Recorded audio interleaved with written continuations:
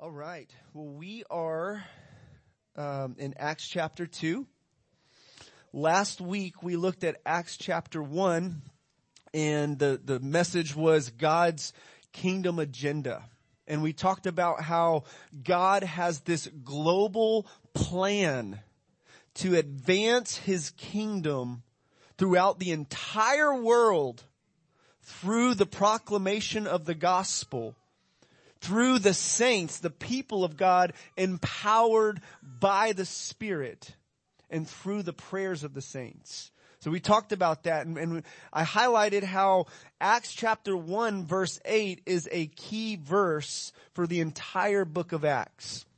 Jesus said, "But you shall receive power when the Holy Spirit has come upon you, and you shall be witnesses in Jerusalem, Judea, Samaria, and to the ends of the earth." Jesus says this is going to happen. So Jesus says this is going to happen. You will be witnesses in Jerusalem, Judea, Samaria, to the ends of the world. And then he tells them to wait. Also in verse 4 and 5, he tells his disciples to wait until they receive the promise, until they are empowered with the Spirit of God. Wait until you get that. And today we're going to talk about that. We are going to talk about the promise of the Holy Spirit being given at Pentecost.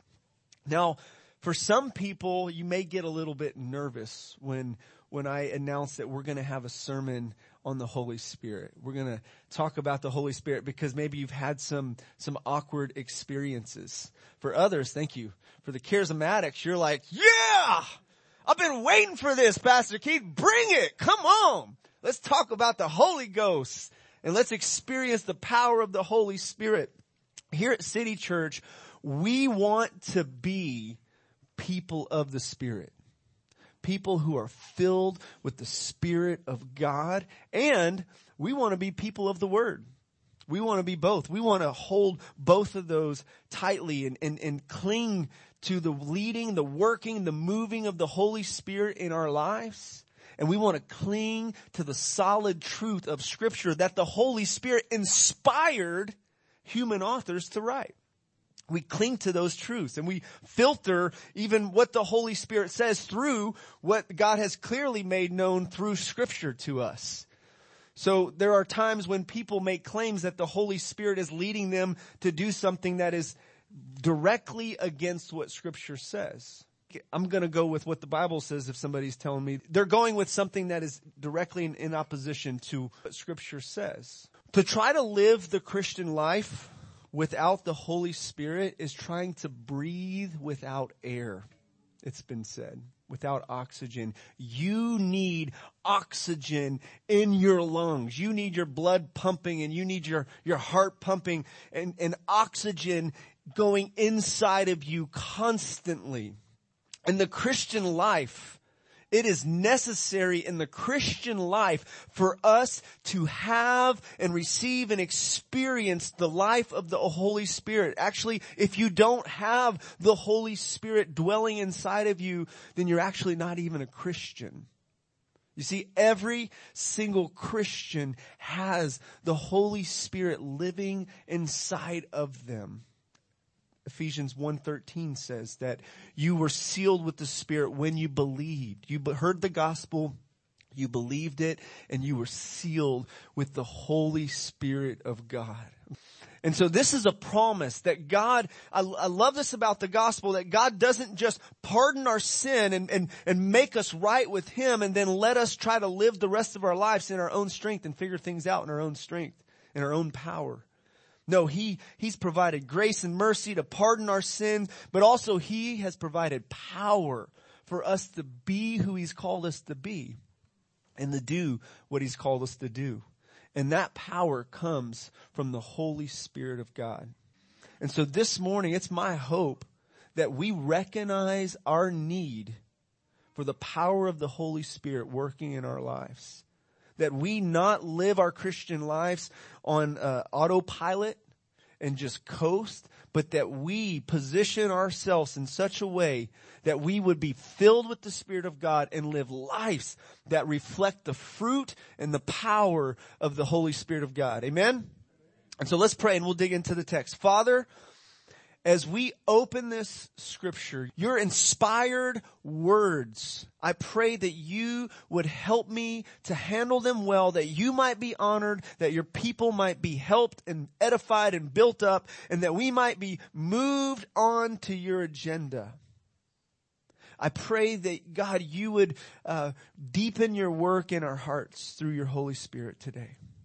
Pray that you would open our eyes, that you would empower us, that you would equip us, that you would strengthen us, and that you would overcome any barriers and obstacles in our hearts and minds that keep us back from experiencing the fullness of your Spirit.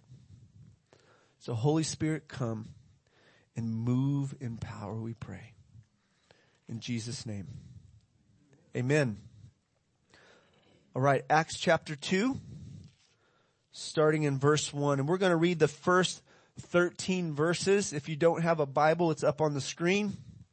Acts 2, starting in verse 1. When the day of Pentecost arrived, they were all together in one place. And suddenly there came from heaven a sound like a mighty rushing wind, and it filled the entire house where they were sitting. And divided tongues as of fire appeared to them and rested on each of them. And they were all filled with the Holy Spirit and began to speak in other tongues as the Spirit gave utterance. Now there were dwelling in Jerusalem Jews, devout men, from every nation under heaven.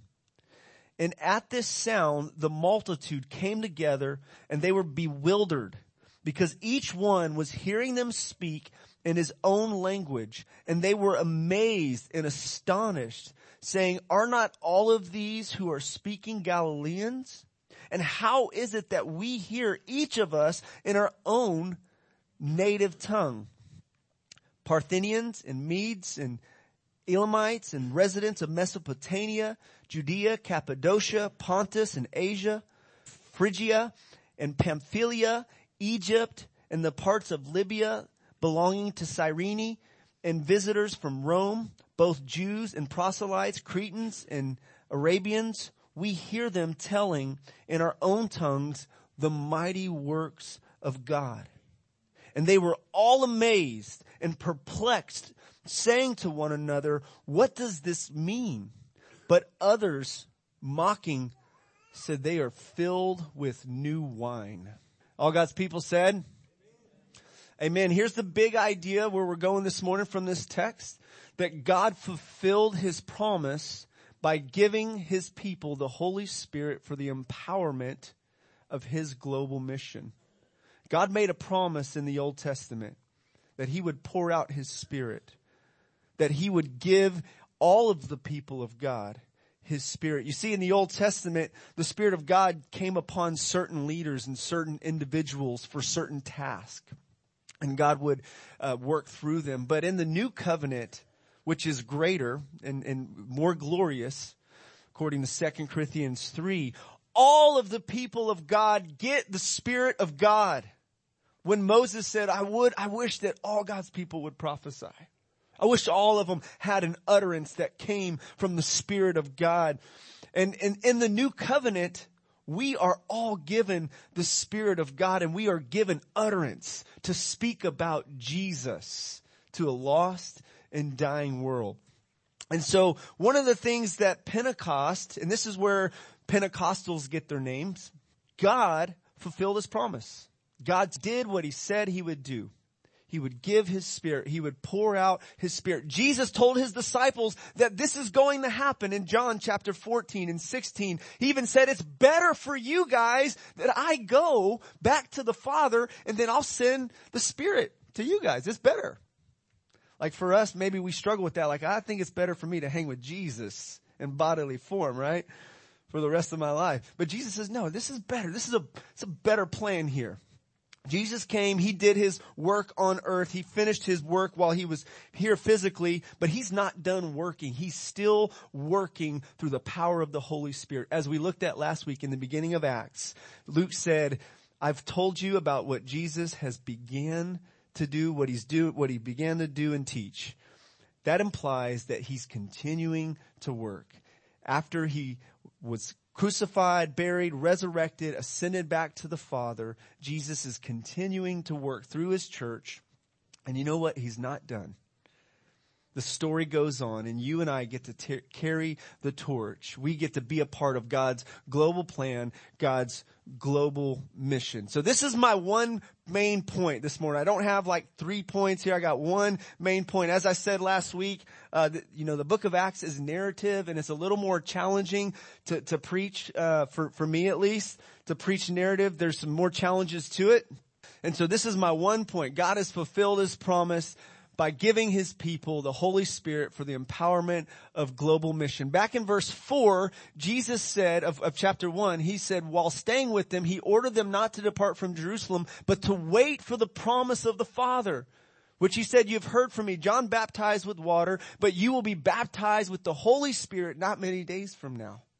This is what Jesus said would happen. This is what John the Baptist said would happen. Jesus said in verse 8, but you will receive power when the Holy Spirit has come upon you, and you will be my witnesses in Jerusalem, Judea, Samaria, and to the end of the earth. What happened at Pentecost was fulfillment of verse 8. This was the beginning of the fulfillment of verse 8. There were Jews from all over, and the witness of the disciples was taking place in Jerusalem. In a very remarkable way. The Spirit was moving in a very phenomenal, remarkable way amongst the saints there in Jerusalem. God poured out his Spirit starting in Jerusalem. And there's just this ripple effect that we see throughout the book of Acts. For the next several chapters, we'll hear about God's ministry, the work of the kingdom spreading in Jerusalem, and then it'll go to Judea, and then to Samaria in chapter 8 with Philip, and then it'll go all the way. The book of Acts ends with Paul in Rome. So it goes, the kingdom expands, the message of the gospel advances, and it goes out all the way from Jerusalem to Rome, which was the world power of that day. And by the way, I forgot to mention this last week, that it kind of bookends too about Jesus. Chapter 1, it says that Jesus was speaking 40 days to his disciples about the kingdom of God. And then at the end of Acts, verse 28, Paul was in Rome, imprisoned. I think he had a nice setup, jail setup, house arrest. And he was teaching about the kingdom of God. And so there's this, and then throughout the book of Acts, we see what the kingdom of God looks like when the people of God pray. When the people of God proclaim the good news of the gospel of Jesus Christ, empowered by the Holy Spirit of God. So that was our message last week. John the Baptist in Luke chapter 3. By the way, Luke, again, is the same author of the book of Acts. The book of Acts is like Luke volume 2.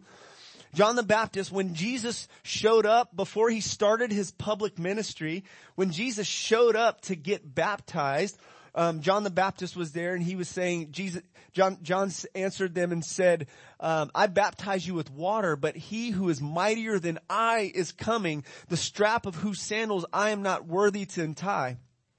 He will baptize you with the Holy Spirit and with fire. Now take note that at the beginning of Jesus' ministry, he experienced the Spirit of God coming upon him. See, Jesus went down into the waters of baptism through John the Baptist, and the Spirit of God descended upon Jesus like a dove.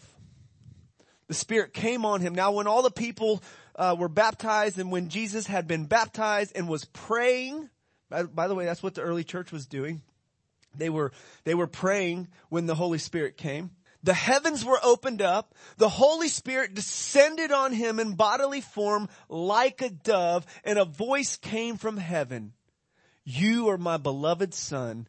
With you I am well pleased. Now notice this. Notice that in this text, on this scene, there is the Father speaking from heaven. This is my beloved Son, and in whom I'm well pleased. There's the Son. And there is the Holy Spirit working together. We believe in the Trinity here, right? And so we believe that God is one, that he's three persons in one, the Father, the Son, and the Holy Spirit. Here's a snapshot of that. And the ministry that Jesus did, he did in the power of the Holy Spirit. It was the Spirit of God who anointed Jesus to do the works that he did, to proclaim the message that he proclaimed.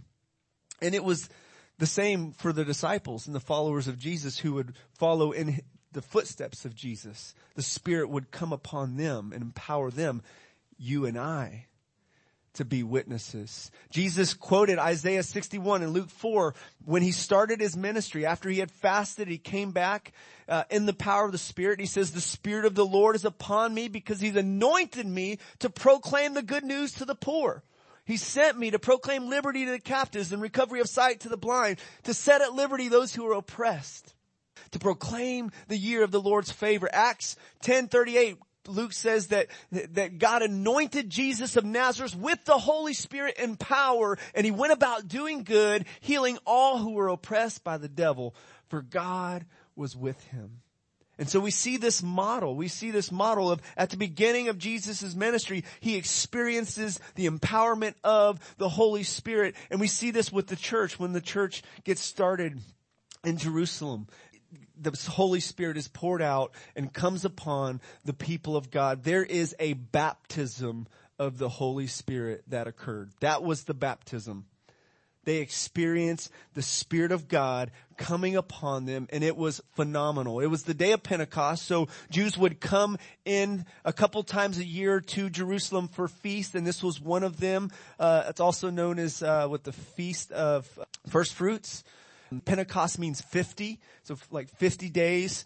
And so when the day of Pentecost had arrived, they were all together in one place, and then suddenly there was this sound like a mighty rushing wind. You guys ever been in a tornado and heard a tornado close by? Or been close to a train? Been close to a train when the train comes by and there's just this loud sound. This was a phenomenon. This was special. God was doing something special. God was pouring out his Spirit. He was doing something in redemptive history at this time. And there was this sound, and then there was this sight. There was the sound of wind, and there was this sight of divided tongues as fire. Both are symbolic, by the way, of the presence of God and the Spirit of God, right? In the Old Testament, well, both the Hebrew and the Greek word for spirit can also mean breath. So the Hebrew word ruach means the breath of God, right? The Spirit of God. Pneuma, I believe, is the Greek word, which could also mean breath, right? And so the Holy Spirit's likened to the wind. Jesus, in John chapter 3, likened the Holy Spirit and his work to the wind. You don't see where the wind comes from. You don't see or know where it's going or where it comes from, but you can feel it. So the Spirit, the working of the Spirit is like the wind, like a mighty rushing wind. And it's like tongues of fire that appeared upon. And then there was this sound of these 120 Galileans, disciples, who they had witnessed the resurrection, and they were obeying Jesus' command to wait in Jerusalem. And while they were waiting, they weren't just playing games, card games. They were praying. They were seeking God. They were putting their sails up for the wind to blow. And God showed up when he wanted at the right time. And then they start speaking with tongues. They have this utterance. And it says, Luke says in verse 4, that the Spirit gave them this utterance. They weren't just babblers making up words, trying to sound spiritual. The Spirit of God came upon them and moved them to speak words that perhaps they didn't understand, but those around who had come to Jerusalem for the feast from different places, they were hearing these Galileans speak their own language. And it was phenomenal. I mean, that would kind of be like me just speaking flawless German or Mandarin. How about we got some Mandarin folks here? I start speaking in Mandarin, and those of you who are from China or Chinese, you would understand in your own tongue, but I haven't taken any Mandarin classes, so it would be a miracle for me to just start preaching in Mandarin. And you guys would be like, wow, that's amazing. That's a miracle. Pastor Keith knows Mandarin. He hasn't even studied it, right? And so these people were experiencing a miracle phenomenon. God was doing something really special. And what Jesus said in Acts 1:8 was coming to pass. They were being witnesses in Jerusalem. Notice what they were saying. They weren't just saying empty, meaningless words, babbling. This wasn't like Babylon. Actually, it was the opposite. You know, there was confusion and separation. And here we see God doing kind of a reverse of Genesis 11. Here's this unity. There's this uniting of a people and diversity.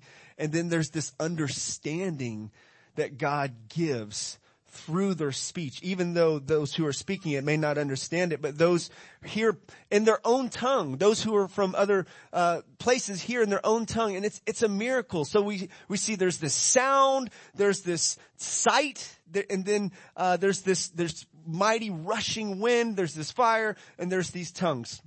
Now we'll say this, that I think this is a unique situation.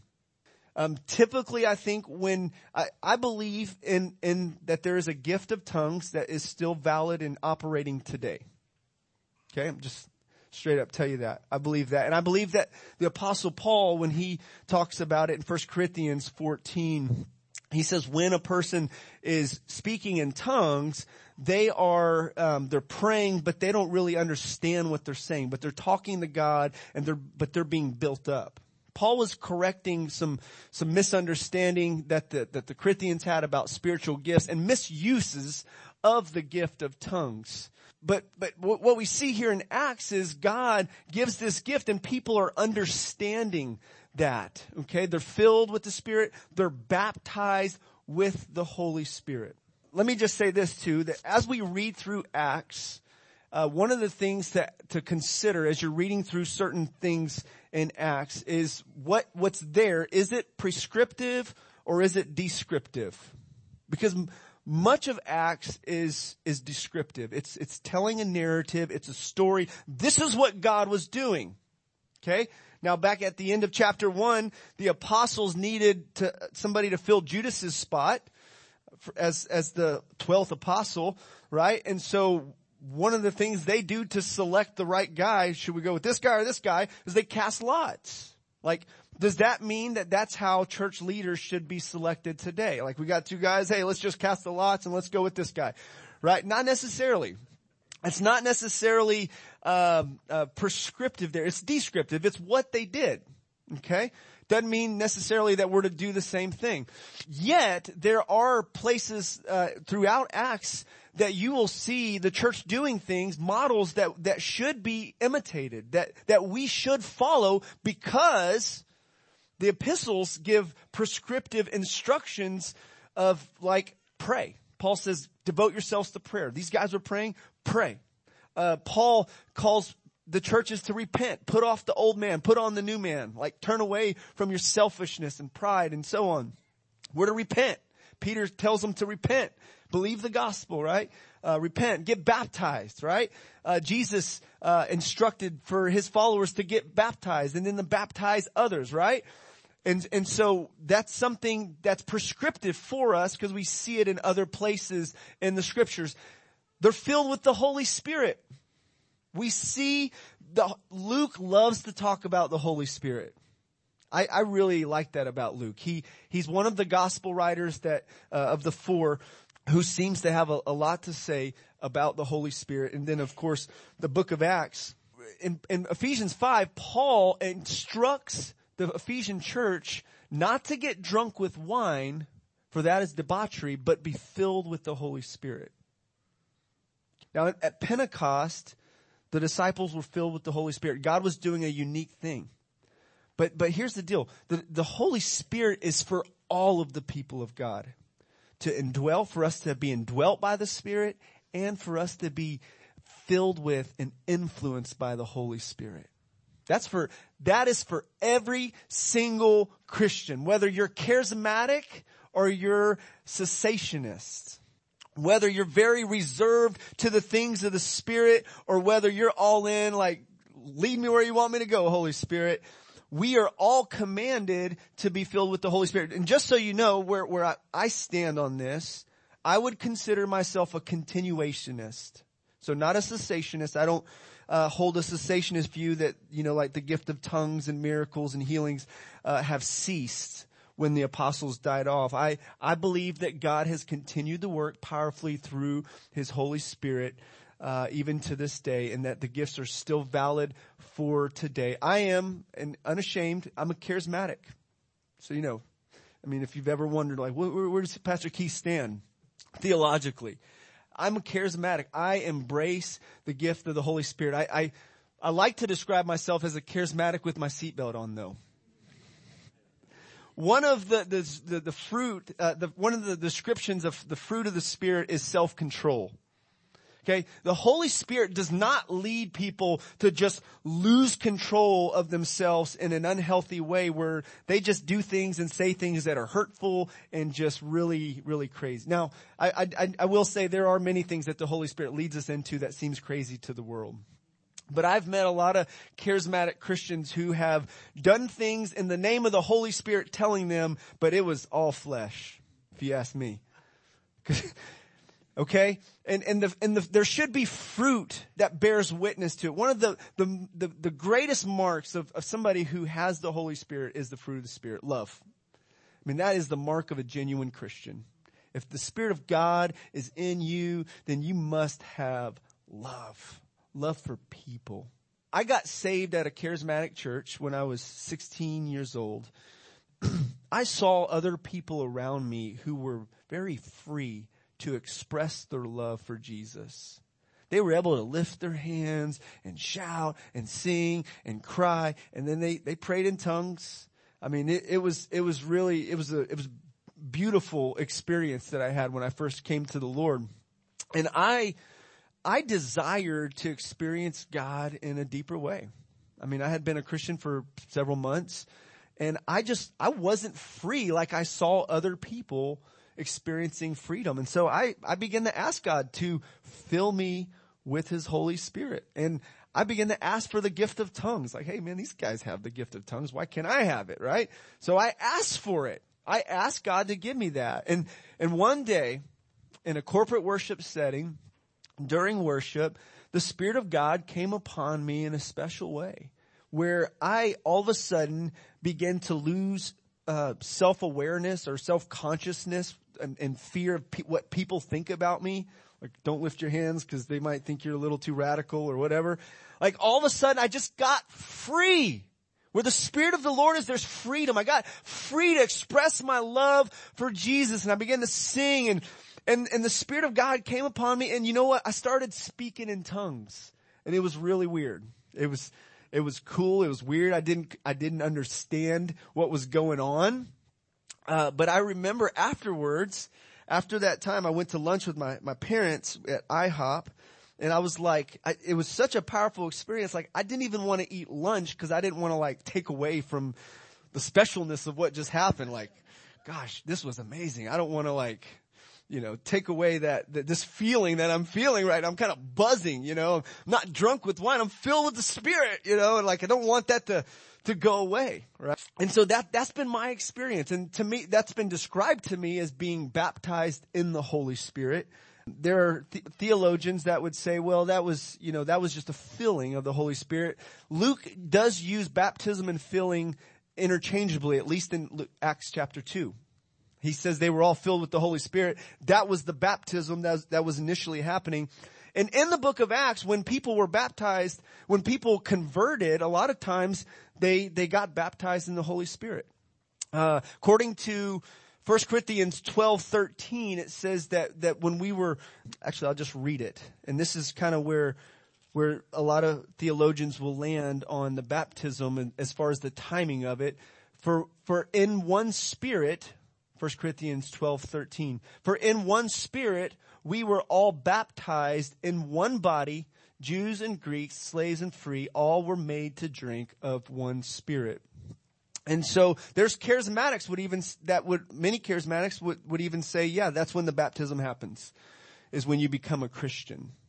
Okay. Either way, it's clear in Scripture that when you become a Christian, you get the Holy Spirit, according to Ephesians 1:13. So don't let anybody ever make you feel like you're a second-class Christian if you haven't had these profound experiences with the Holy Spirit that others have. Okay, I think that's one problem in many charismatic circles, is that if you haven't had these deeper experiences, then you're at this level with God. That's a problem. Okay? Because when we become Christians, we're brought into the family of God. We get the Spirit of God, and we have access to the power of God. Okay? Now some of us need to let go and let Him have His way in us if we're going to experience that. There's some barriers that keep us from experiencing. We quench or we grieve the Holy Spirit. But either way, so whether you're a cessationist and you can be a cessationist in this church and we can walk together, and that's great. The last church, City Church, CCI, Dallas had cessationists and had charismatics there. And we walked together because the gospel was the main issue, not spiritual gifts. And there are secondary issues like spiritual gifts that we don't want to break fellowship over and overemphasize like the Corinthians did. Paul called them back to center themselves on the gospel, 1 Corinthians 15, a whole chapter on it. Center themselves back on love, 1 Corinthians 13, a whole chapter in it, sandwiched in between spiritual gifts. Okay, so we're going to major on loving one another. We're going to major on the gospel, and we're going to roll with the moving of the Holy Spirit. We're going to put ourselves up and let Him move powerfully through us and love Him unashamedly. You know, Christians do just often look weird to the world. When God poured out His Spirit at Pentecost, these believers, they were considered to be drunk. They're like, man, these guys are filled with new wine. They're speaking these tongues, but it's crazy because I understand in my heart language, and they're Galileans and they're speaking it perfectly and I hear it, right? I don't know how that's working there, but they weren't drunk. They weren't drunk with wine. They were filled with the Holy Spirit. So anyhow, so here's the bottom line. If you're charismatic or you're cessationist, either way, both sides need to embrace Ephesians 5:18. They need to be filled with the Holy Spirit. If you're a Pentecostal, so Pentecostals would say, many Pentecostals would say that the baptism of the Holy Spirit is subsequent to salvation. And many of them, well, some of them would say, you know, that it's evidence with speaking of tongues. So if you don't speak in tongues, you're not filled with the Holy Spirit. That's what Pentecostals would say. I disagree. I disagree with that, because not every instance in the book of Acts when people were filled with the Holy Spirit or baptized in the Holy Spirit, did they speak with tongues. Sometimes they prophesied. Sometimes they spoke the word of God boldly. And if you've been baptized in the Holy Spirit, and maybe that was a subsequent experience for you, you experienced a filling or a baptism, you'd call it, after you became a Christian, that's great. But you're not like on this next level to where you don't need to continually be filled with the Holy Spirit. Because I've met many Christians who've been baptized in the Holy Spirit subsequently to their initial conversion, but still struggled with some significant sin issues that don't reflect them being filled with the Holy Spirit. So either way, whether you're charismatic or whether you're cessationist, you got to embrace this truth, this command of Ephesians chapter 5, verse 18, to be filled with the Spirit of God. Don't be drunk with wine, but let the Spirit of God fill you. Let Him empower you. Let Him have control. I mean, when people are filled with alcohol, what do? They're under the influence. So their senses are dumbed down. They can't walk straight. They can't drive straight. They say things maybe they shouldn't. There's this influence that controls and guides them. And when we're filled with the Holy Spirit, there's this influence where we let Him guide us and lead us in the things we say and the things that we do. I like to liken it as putting yourselves up. Now, you can't make the Holy Spirit fill you. So he's not like the motor of a motorboat and you're going to turn it on, put some gas in it, turn it on, put it in drive, and you can go as fast as you want, wherever you want. He's not like that. We don't control God and how he moves and how he works. We're like sailboats and we put our sails up and the Spirit is like the wind and he blows and he moves wherever he wants, whenever he wants. So like in Acts chapter 10 and 11, Gentiles start getting saved and filled with the Holy Spirit. The Spirit of God starts falling upon these non-Jews. You know what? That's okay with God. God actually had that plan. But the Jews had to wrestle with that. Like, man, these guys get the Holy Spirit now. They're a part of this now. Like God's just sharing that with everybody now? I thought we were like the only ones, right? And so they had to wrestle with that. God is free to give grace and mercy and his Spirit working in anybody's lives that he chooses to do so. Man, I was going to try to work through the whole chapter of chapter 2 and I'm not even close. So be filled with the Spirit. And what is that? So this is an imperative. This is a command, yet it's passive. It's a passive imperative. So we can't make it happen. All right. And then it's a continual thing. It's an ongoing thing. So whether you experienced the Holy Spirit powerfully 10 years ago or 2 weeks ago, you know what? You need to be filled with the Spirit of God today. Because you didn't just stay in the zone for all that time without being filled again. Right? We don't just stay in the zone automatically because we were filled one time with the Holy Spirit and had an experience with God. Walking with Jesus is a daily relationship with him. And the Holy Spirit makes the presence of God known to us, where we feel his touch, we experience his love. Romans 5:5, he pours out into our hearts the love of God. He bears witness with our spirit that we are children of God.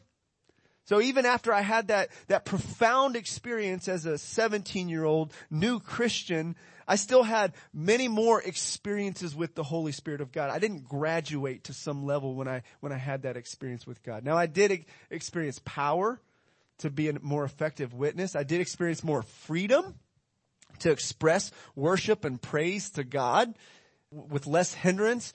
But I've still needed to continue to experience the Spirit of God working in my life. And I've had more and more. So don't just limit the work of God to one experience that you had one time, whether you prayed a prayer and you gave your life to Jesus or whether you experienced the Holy Spirit moving you to tears and doing something deep in your heart. It's an ongoing, God is alive. And Christianity is miraculous. Throughout the Bible, God is doing miracles. He's changing people from the inside out. He is the living God. So let's avoid trying to put God in this box that he has to be just how we think he should be. The Bible gives us instruction in how we should think about God. Let me just point out a couple things here. Peter explains what was going on here.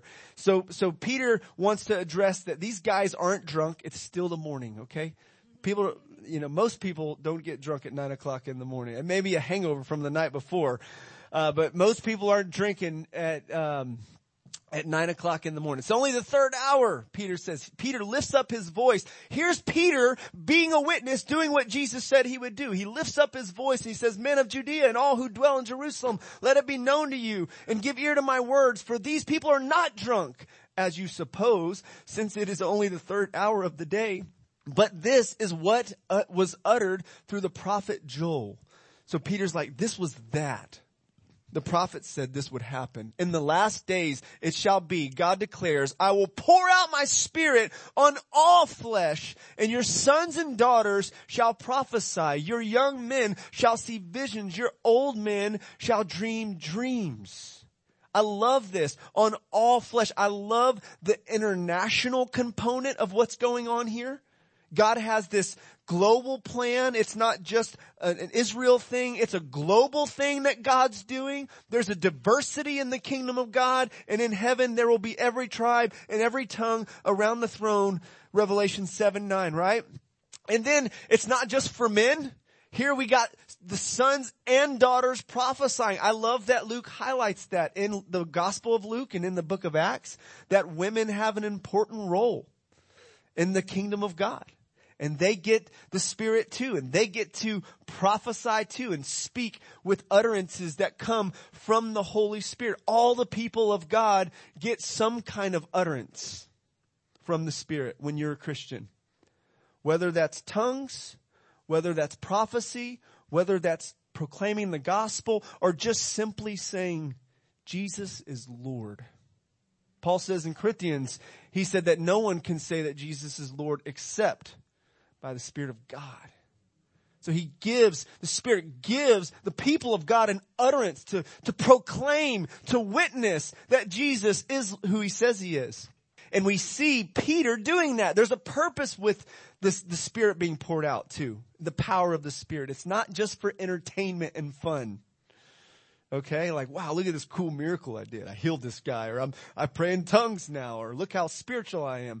There's a purpose with it. And one of the major purposes is that the people of God would be witnesses. There's an evangelistic, missional purpose to experiencing the power of the Holy Spirit in our lives. Have you ever felt like a weak, powerless witness for Jesus? People are all around you, sick and dying, sinful and headed for hell. And have you ever felt like, gosh, I should talk to him, but I can't. I'm scared. You need the power of the Holy Spirit to enable you. You need to be filled with the Holy Spirit so that you can lift your voice up like Peter did here. And by the way, after the baptism of the Holy Spirit, after they were filled with the Holy Spirit in Pentecost and chapter 2, in chapter 4, they had some threats not to preach. Like, don't preach or we're going to beat you down. And they prayed, and it says they were filled with the Holy Spirit. So those same people who were baptized with the Holy Spirit, including Peter, needed to be filled again with the Holy Spirit. And it says they spoke the word of God with boldness when they were given utterance from the Holy Spirit.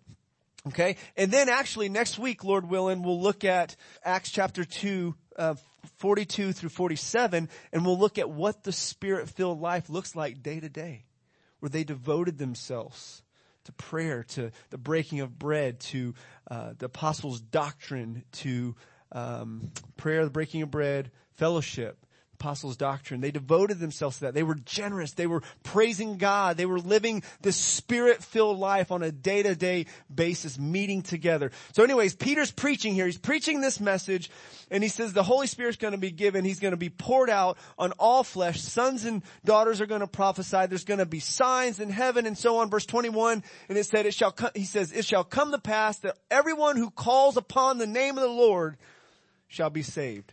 Now this is necessary. If somebody's going to be saved, they need to call upon the name of the Lord. Therefore, we need to go. We need to tell them. Therefore, there's an urgency that we have because we believe that if they don't know Jesus, then they will perish. If they don't hear, if they don't believe and put their faith in Jesus Christ, the only hope, the only way, the truth and the life, the only Savior, the only name under heaven by which men can be saved, Jesus Christ. If they don't hear and they don't believe it, then they won't be saved. And so we must go. Romans 10 tells us we must proclaim that message. Peter's doing that here. God has a plan for that to go out to the whole world. And he says, men of Israel, hear these words. Jesus of Nazareth, a man attested to you by God with mighty works and wonders and signs that God did through him in your midst, as you yourselves know. This Jesus delivered up according to the definite plan and foreknowledge of God, you crucified and killed by the hands of lawless men. By the way, here's a verse packed with the sovereignty of God and the responsibility of man. This was God's plan. God knew it would happen. God wasn't surprised. Jesus didn't accidentally lose his life. He planned to lay his life down. Yet, God holds those who crucified him responsible. And you know what? We're guilty as well, because it was our sin that nailed Jesus to the cross. He went there because of your sin and my sin. So as we read that, just don't think, yeah, get him, Peter. You guys crucified him. As the song says, it was my sin that held him there till it was accomplished. His dying death has brought me life. I know that it is finished. God raised him up. The story doesn't end there. You guys killed him. You're responsible. God raised him up, loosing the pains of death because it was not possible for him to be held by it. He's proclaiming the gospel here. The Spirit empowers the proclamation of the gospel. For David says concerning him, this is Psalm 16, I saw the Lord always before me, for he is at my right hand, and I shall not be shaken. Therefore my heart was glad, and my tongue rejoiced, and my flesh also shall dwell in hope. For you did not abandon my soul to Hades, or let your Holy One see corruption. You have made known to me the paths of life, and you will make me full of gladness in your presence. Brothers, I may say to you with confidence about the patriarch David that he both died and was buried, and his tomb is with us this day. Being therefore a prophet, knowing that God had sworn with an oath to him that he would set one of his descendants on his throne, he foresaw and spoke about the resurrection of Christ, that he was not abandoned to Hades, nor did his flesh see corruption. This Jesus God raised up, and of that we are all witnesses. Acts 1:8. Jesus said, you're going to be witnesses. When the Spirit of God comes upon you, you're going to have power to do that. Peter is doing that. Acts 1:8. In the power of the Spirit, he's being a witness. The 120 in the upper room, this is assumed that this is the upper room, are doing that. They're witnesses with their tongues, with the Spirit moving through them, giving them utterance. Being therefore exalted at the right hand of God, and having received from the Father the promise of the Holy Spirit. That's the title of the message. The promise of the Holy Spirit. God has done what he said he would do. He gave his Spirit, and oh, it was good. And he hasn't stopped giving his Spirit. He continues to give us of himself. That's a part of the gospel. That it comes to us because of the gospel of Jesus Christ. We get that, not just forgiveness and pardon and eternal life with God in heaven someday. We get life now. We get the power and the presence of God in us, with us now, through the person of the Holy Spirit. Jesus said, I will be with you to the end of the ages. As you go and make disciples, Matthew 28, I'm going to be with you. How can that be when he's physically ascended and at the right hand of the Father? His Spirit, his presence is with us.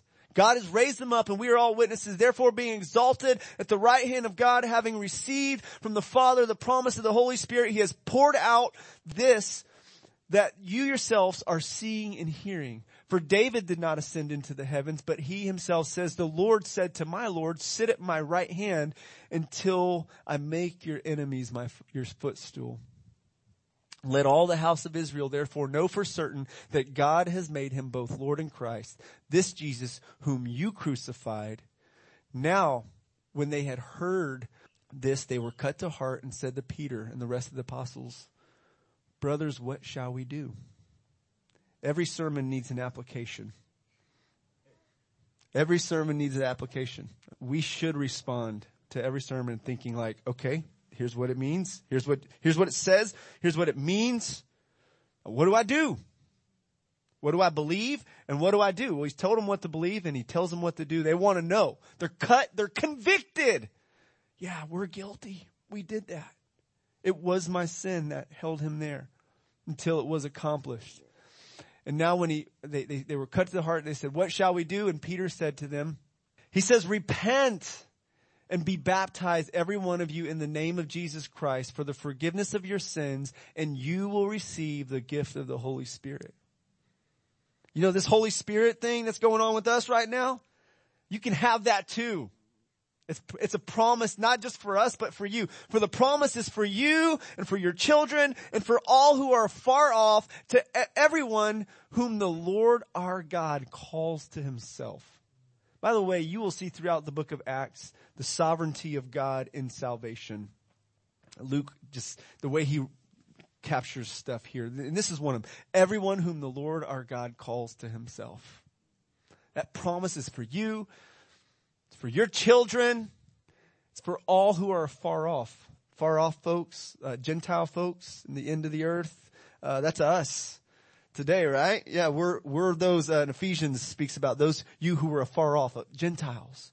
You who are far off. He's brought near to himself. He's called us to himself. We've gotten the Holy Spirit. We've received the forgiveness of sins. Now let me just say this too about, it's not that the being dipped in water forgives your sins. Baptism symbolizes salvation that we have through identifying with Jesus, believing in Jesus, right? We died with Christ. We've been raised with Christ. And in the book of Acts, baptism wasn't prolonged like we do it these days. We need to maybe rethink how we're doing baptism, because when folks got saved, when folks became Christians, around that same time they got baptized too. Like they were all in, right? They got baptized like, here, let's do it. I'm ready. Let's follow Jesus. So it was so closely connected to their conversion. It was a part of it. Okay. And then the Holy Spirit, man, you get the Holy Spirit too. And then verse 40, with many other words, he bore witness and continued to exhort them, saying, save yourselves from this crooked generation. So that those who received the word were baptized and were added that day about 3,000 souls. So the church went from 120 to 3,000 in one day. Imagine if God did that with us, with our little church here. If God just moved in power and decided to save a lot of people at once, we would need some disciplers. We would need some mature Christians ready to disciple new babies, to teach them the basics of the Christian faith. We would need more home groups and home group leaders. We would need more Bible studies and more women connect things and men connect things and recovery groups. We would need a lot more opportunities for people to connect and go deep with one another if God just added to our numbers daily those who are being saved. And I'm expecting God to move. As we're going through the book of Acts, let this be vision. May this be vision for us of what church could look like, of what God might just want to do with our little church here in this upper room here, from this upper room here. God wants to move powerfully. And we can quench the Spirit. We can quench his move in our lives. Paul in 1 Thessalonians 5 says, do not quench the Spirit. Don't shut the faucet off when he's flowing, right? Or despise prophecy, but test all things, he says. Okay, Jesus said in John 7:37 that he who believes in me, out of his innermost being will flow rivers of living water. And this he spoke about the Spirit. Don't quench that. Don't dam the river. Don't stop what God's wanting to do in and through you. Don't grieve the Holy Spirit. Ephesians 4, through bitterness and unforgiveness and anger and malice and the works of the flesh, grieving the Holy Spirit of God who dwells inside of you, who has sealed you for the day of redemption. Don't grieve him by rejecting his voice. So in application, what shall we do, Pastor Keith? Recognize your need for the Holy Spirit's power and guidance. Recognize you need him. It is so prideful of us to not recognize that we need him. To just go about our day and figure things out ourselves in our own strength, in our own power, with our own resources. I got this. If I get in a bind, God, I'll call you. So prideful, and we're all guilty of it. And then ask him to fill you with the Holy Spirit, that he would empower you for ministry. Luke 11:13 says that if you being evil, fathers, if you being evil know how to give good gifts to your children, how much more will God give the Holy Spirit to those who ask him? Now, if we already have the Holy Spirit living inside of us, why would we ask God, God, would you give me the Holy Spirit? Okay, well, let's frame the question like this. If we're already a part of the kingdom of God, and the kingdom of God has come in us and among us, why would we pray, your kingdom come here on earth as it is in heaven? Well, the kingdom has come, and there is so much more that will happen, that we're to pray will happen. That we do have the Spirit dwelling in us. The Spirit has come to live and take residence in us. But there is a filling and experience that we can grow in the fruit of the Spirit, the power of the Holy Spirit, letting Him have access to every room in our hearts, even though they may be messy, instead of being like, no, Holy Spirit, Jesus, you can't come there. That room's not clean yet. Well, exactly. I was going to help you clean the room. Like, you don't need to do it yourself. Let me help you clean the room. Okay, have your way. Like, let Him fill you. Let Him take access and occupy every area of your life. Let Him influence you. And then avoid quenching and grieving the Holy Spirit, like I said, by responding to His leading. When He says something to you, He convicts you. He instructs you.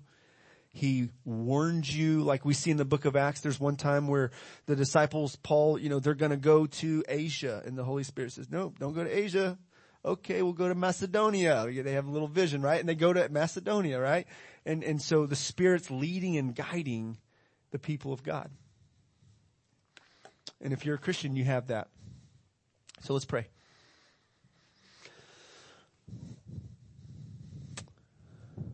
Come, Holy Spirit.